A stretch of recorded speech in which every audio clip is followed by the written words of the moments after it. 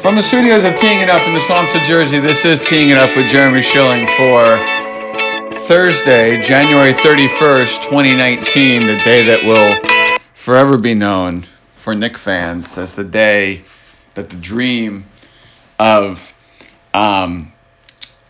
building something around Kristaps Porzingis has ended, as he has been traded to Dallas, along with Courtney Lee, Tim Hardaway Jr., Trey Burke, for Wesley Matthews, Dennis Smith Jr., and DeAndre Jordan, along with a future one. We welcome in Jordan Brickman. Never in the 11-and-a-half-year existence of Teeing It Up has somebody wanted to do an emergency podcast so bad. So welcome back to the show. Thanks, Jeremy. There might be some expletives thrown out there in this podcast. You have all the permission in the world, so I'm just going to shut up and basically let you go. Yeah, this is not good. It seemed like within a half hour, news broke that KP was unhappy and wanted to be traded. He's not happy with the losing, blah, blah, blah. And, the narrative around that, at least in my circle and coming from myself, was, well, too bad, man. Like, you can't leave. You are a restricted free agent, and even if you want to sign somewhere else, we're just going to resign and you have to come and stay with us. We are tanking. The team wasn't good already, but his injury forced our hand to tank this year. It's not like he's not at fault for how bad the team is. Yeah. And in my head, I'm like, okay, well, hey, you can be upset, but hopefully if we draft Zion or a John Morant or even an R.J. Barrett, and if we sign KD, which the Knicks, at least did you look at it now and say they must be super confident they're going to do they're going to sign KD or a max free agent. As soon as the Knicks get those players, they'll be happy. Just he can wait 6 months. The team could look completely different. He'll be fine. Just don't worry about it. He can just be upset and sit in the corner, but he'll be fine in a couple months. Fast forward 30 minutes, he's traded for Dennis Smith Jr. and contract space. And all the details aren't out yet. Sounds like maybe a first-round pick or some picks are involved, but the Mavs don't even have their first-round pick this year. So, if you wait till next year, then they're probably going to be pretty good if it's a healthy KP and another year of Luka. And, yeah, so it's tough. I'm not even a big Dennis Smith Jr. fan. I thought the Knicks made the right move of drafting Frank. I still stand behind that. I think that Frank will be the better player. Dennis Smith's the better player today, but I think long-term, he's kind of to me, he's kind of like a Steve Francis kind of guy. He's flashy. He makes those dunks. He has, he's got some dribble drive ability. He can shoot a little bit, but it's empty numbers. He's not a winning player. It's kind of my analysis on him, and that's the key guy that we got. The Knicks were adamant for a long time about we're not going to trade him Hardaway or Courtney Lee and attach assets to these guys to get rid of them off them. We're going to, be smart about this. We're going to build the team the right way. And that's Tim Hardaway and Courtney Lee. And now you're attaching the biggest asset to get rid of those guys in Kristaps Porzingis.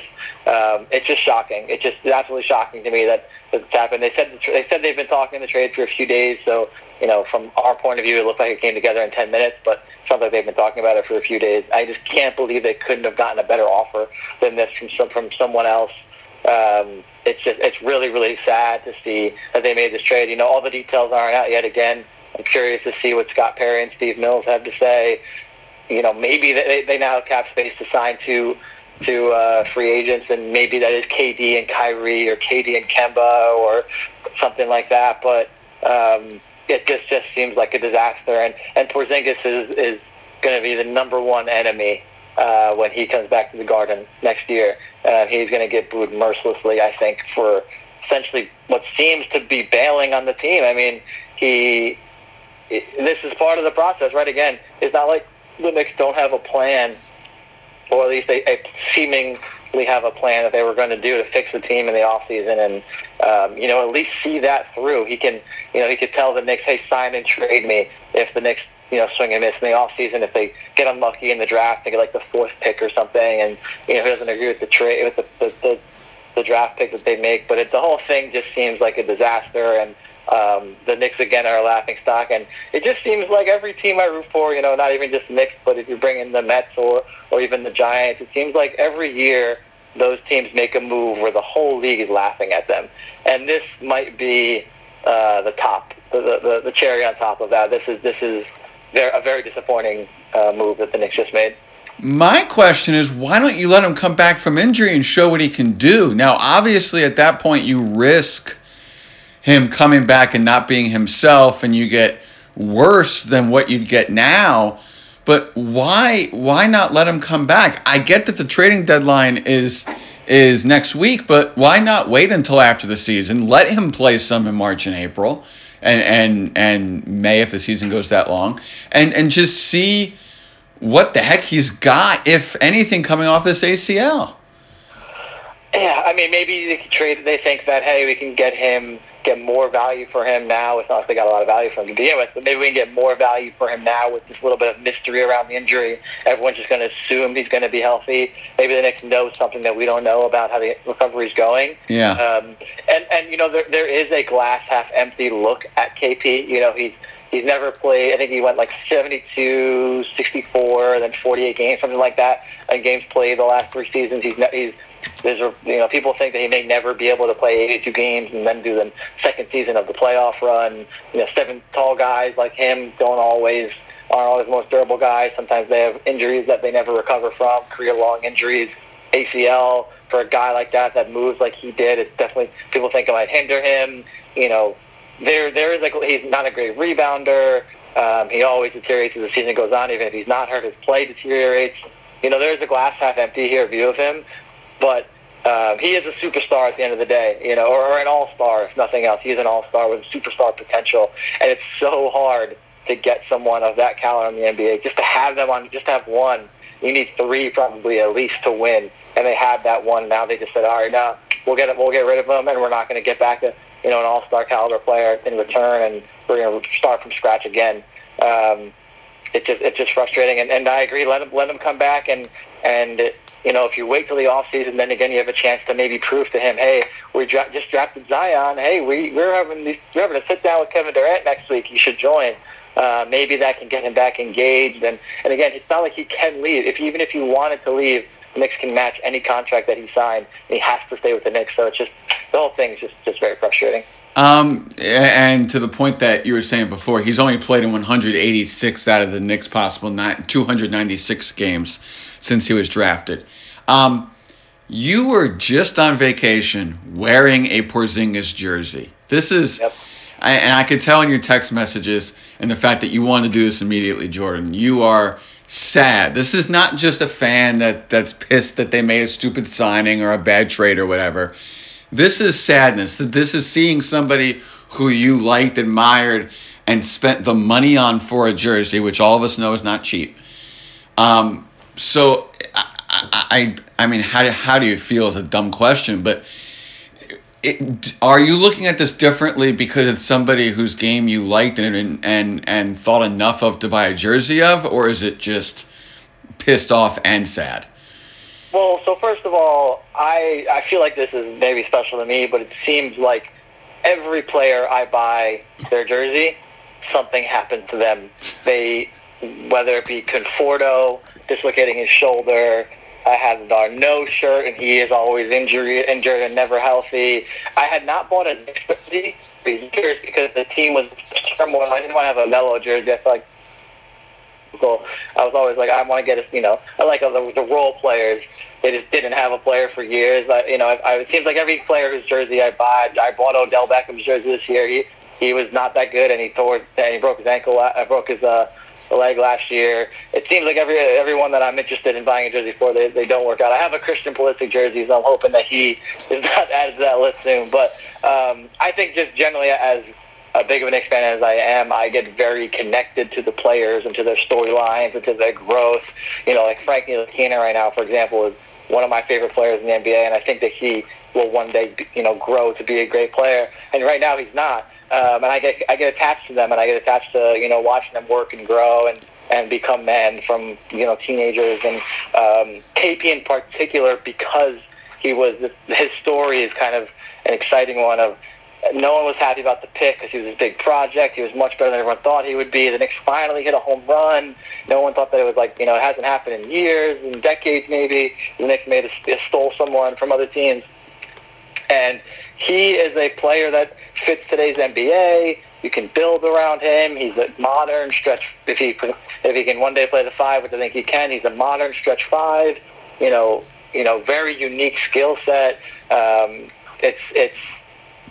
It's sad and it's frustrating, and as someone who watches literally every game, it seems to have set the team back even further, barring them signing 2, not just 1, but 2 max free agents, which the Knicks have never done. This reminds me of 2010 when the Knicks had all this cap space and they signed Amari for $100 million. What I'm scared of happening is the Knicks are going to have all this cap space and they're going to sign just Kemba Walker or something like that. And that's the same exact thing they'd be doing, is signing a player who's a drop below elite, still very good, but it can't do it by himself, and they just waste the money, and it's a bad contract pretty much immediately, and they go nowhere. So I'm sad for a lot of reasons. I'm sad because KP was hoping he would lead us to be our first home run All-Star in a long time, that can be an All-Star for years and years, and hopefully be a contender and win a championship, and kind of run New York, and other players would join him, and that could be our guy. And now, even if we do sign these 2 free agents, it won't feel like how it could have felt with a team led by KP. We're going to be, let's say in a year, Dennis Smith Jr. is our starting point guard, and you have KD, and you have maybe another free agent on there. That's not the Knicks homegrown team that they've acquired these guys, they've traded for them, and it's not, or they've signed them. It just doesn't feel the same as if a homegrown team did it. And I felt like we had the beginning of that. Maybe it's step 1 of a 10-step process, but felt like we had that first few steps in, and it's just extra sad because no matter how they build a contender, we're not going to have that one of the main pieces being, a guy that we signed and watch grow. There's a lot to unpack there. First of all, we were talking to Jordan Brickman, who literally does watch every game, to the point where I can't text him about a game because he's probably not watched it yet, and he watches it via DVR either that night late or the next day. You are as devoted as they come. Number 2, from my friend Jared Dubin and somebody you follow, Charlie Ward is the last Knick draft pick to sign a second contract with the team for longer than 1 year. Charlie Ward. My friend's about to be 32. He was 7 when this happened. It's absurd. You know who did? It was Tim Hardaway, and they traded him away. Yes, exactly. Technically, it was the Knicks draft pick that signed back with them, and they overpaid because they traded him. Yes. Just a comedy of errors. Yes. All right, so it's now 2. Okay. Now, you talk about drafting, you talk about free agency, you talk about signing youth now. This is a very young Knick team.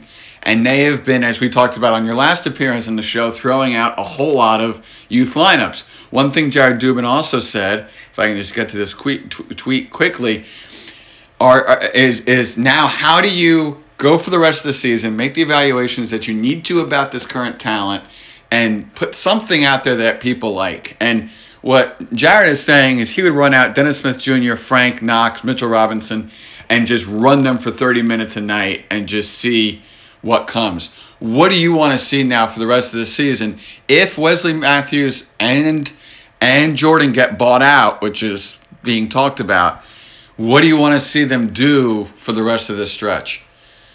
Well, I think Wesley should definitely be bought out. I'd be surprised if they couldn't get something for DeAndre. I would think that, I know, his skill set is a little bit of not as strong for today's NBA, but I feel like they could get something for him. I would be sad. I would be disappointed if they couldn't flip him for even a second-round pick and take another expiring back or something like that. The Rockets could. I know they just signed Fareed, but DeAndre is much better player than Fareed, and it would be a great backup behind Capella. Just as an idea that just kind of came to me. But what do I want to see? Play the young guys for as long as they can. We have basically no vets other than Lance and Cantor on the team. Cantor's going to be gone within a week anyway. Either traded or bought out. I want to see Frank play as much as possible. Trier's going to get a lot of minutes. Knox is going to get as many minutes as he can. He seems like he's hit a wall recently, but let to get over that. Obviously, played Mitch a bunch. Luke Cornett will get minutes. Kadeem Allen, who's recently got called up, will play a lot of minutes. But I want Frank to play the 1. I hope that him and Dennis can do that. Dennis is a ball-dominant guard, and he's pretty average offensively at the moment from an efficiency standpoint. So we'll see how he fits. I feel like I'm just not going to like what he brings to the team, especially with another offensive first player like Trier. that they're trying to develop. But yeah, just play the guys, play them as much as possible. That's kind of already been the plan. That's not much different to me. Like Mitch was already getting playing time over Cantor, as is. Frank was starting to get a lot of minutes until he got hurt a couple days ago. Moutier is probably going to get minutes still, even though I feel like we've seen the best of him, and it's just okay. Now with him, who gets minutes with him and Dennis Smith? It seems like Dennis Smith will probably get the minutes, but he's kind of like maybe just a more athletic Moutier. Yeah. Just give the guys the minutes and let them go. But they're just going to tank. There's some people were speculating maybe that this is a trade that can, if let's say they're getting a pick back from Dallas, they can then package their pick and trade them for AD. Maybe that's something that they really want. Maybe this is part of a bigger plan. It certainly seems like it is, but I just hope the bigger plan is, hey, we're going to sign free agents, and we feel like we can do that with nobody on our team to offer them to join. And no incentive, because you look at this organization and it's just been a function of dysfunction. And right. And you and I had the privilege, because of somebody who called me from the Knicks, to be able to sit there with Steve Mills basically a year ago. It was almost a year to the day. And you and I walked out of there optimistic about the future, and he was answering questions optimistically, and especially about KP, blah, blah, blah. And now it's just all gone. It's I don't see how you incentivize a free agent to come here unless you have a larger plan, or unless you draft, or unless you win the lottery and get Zion.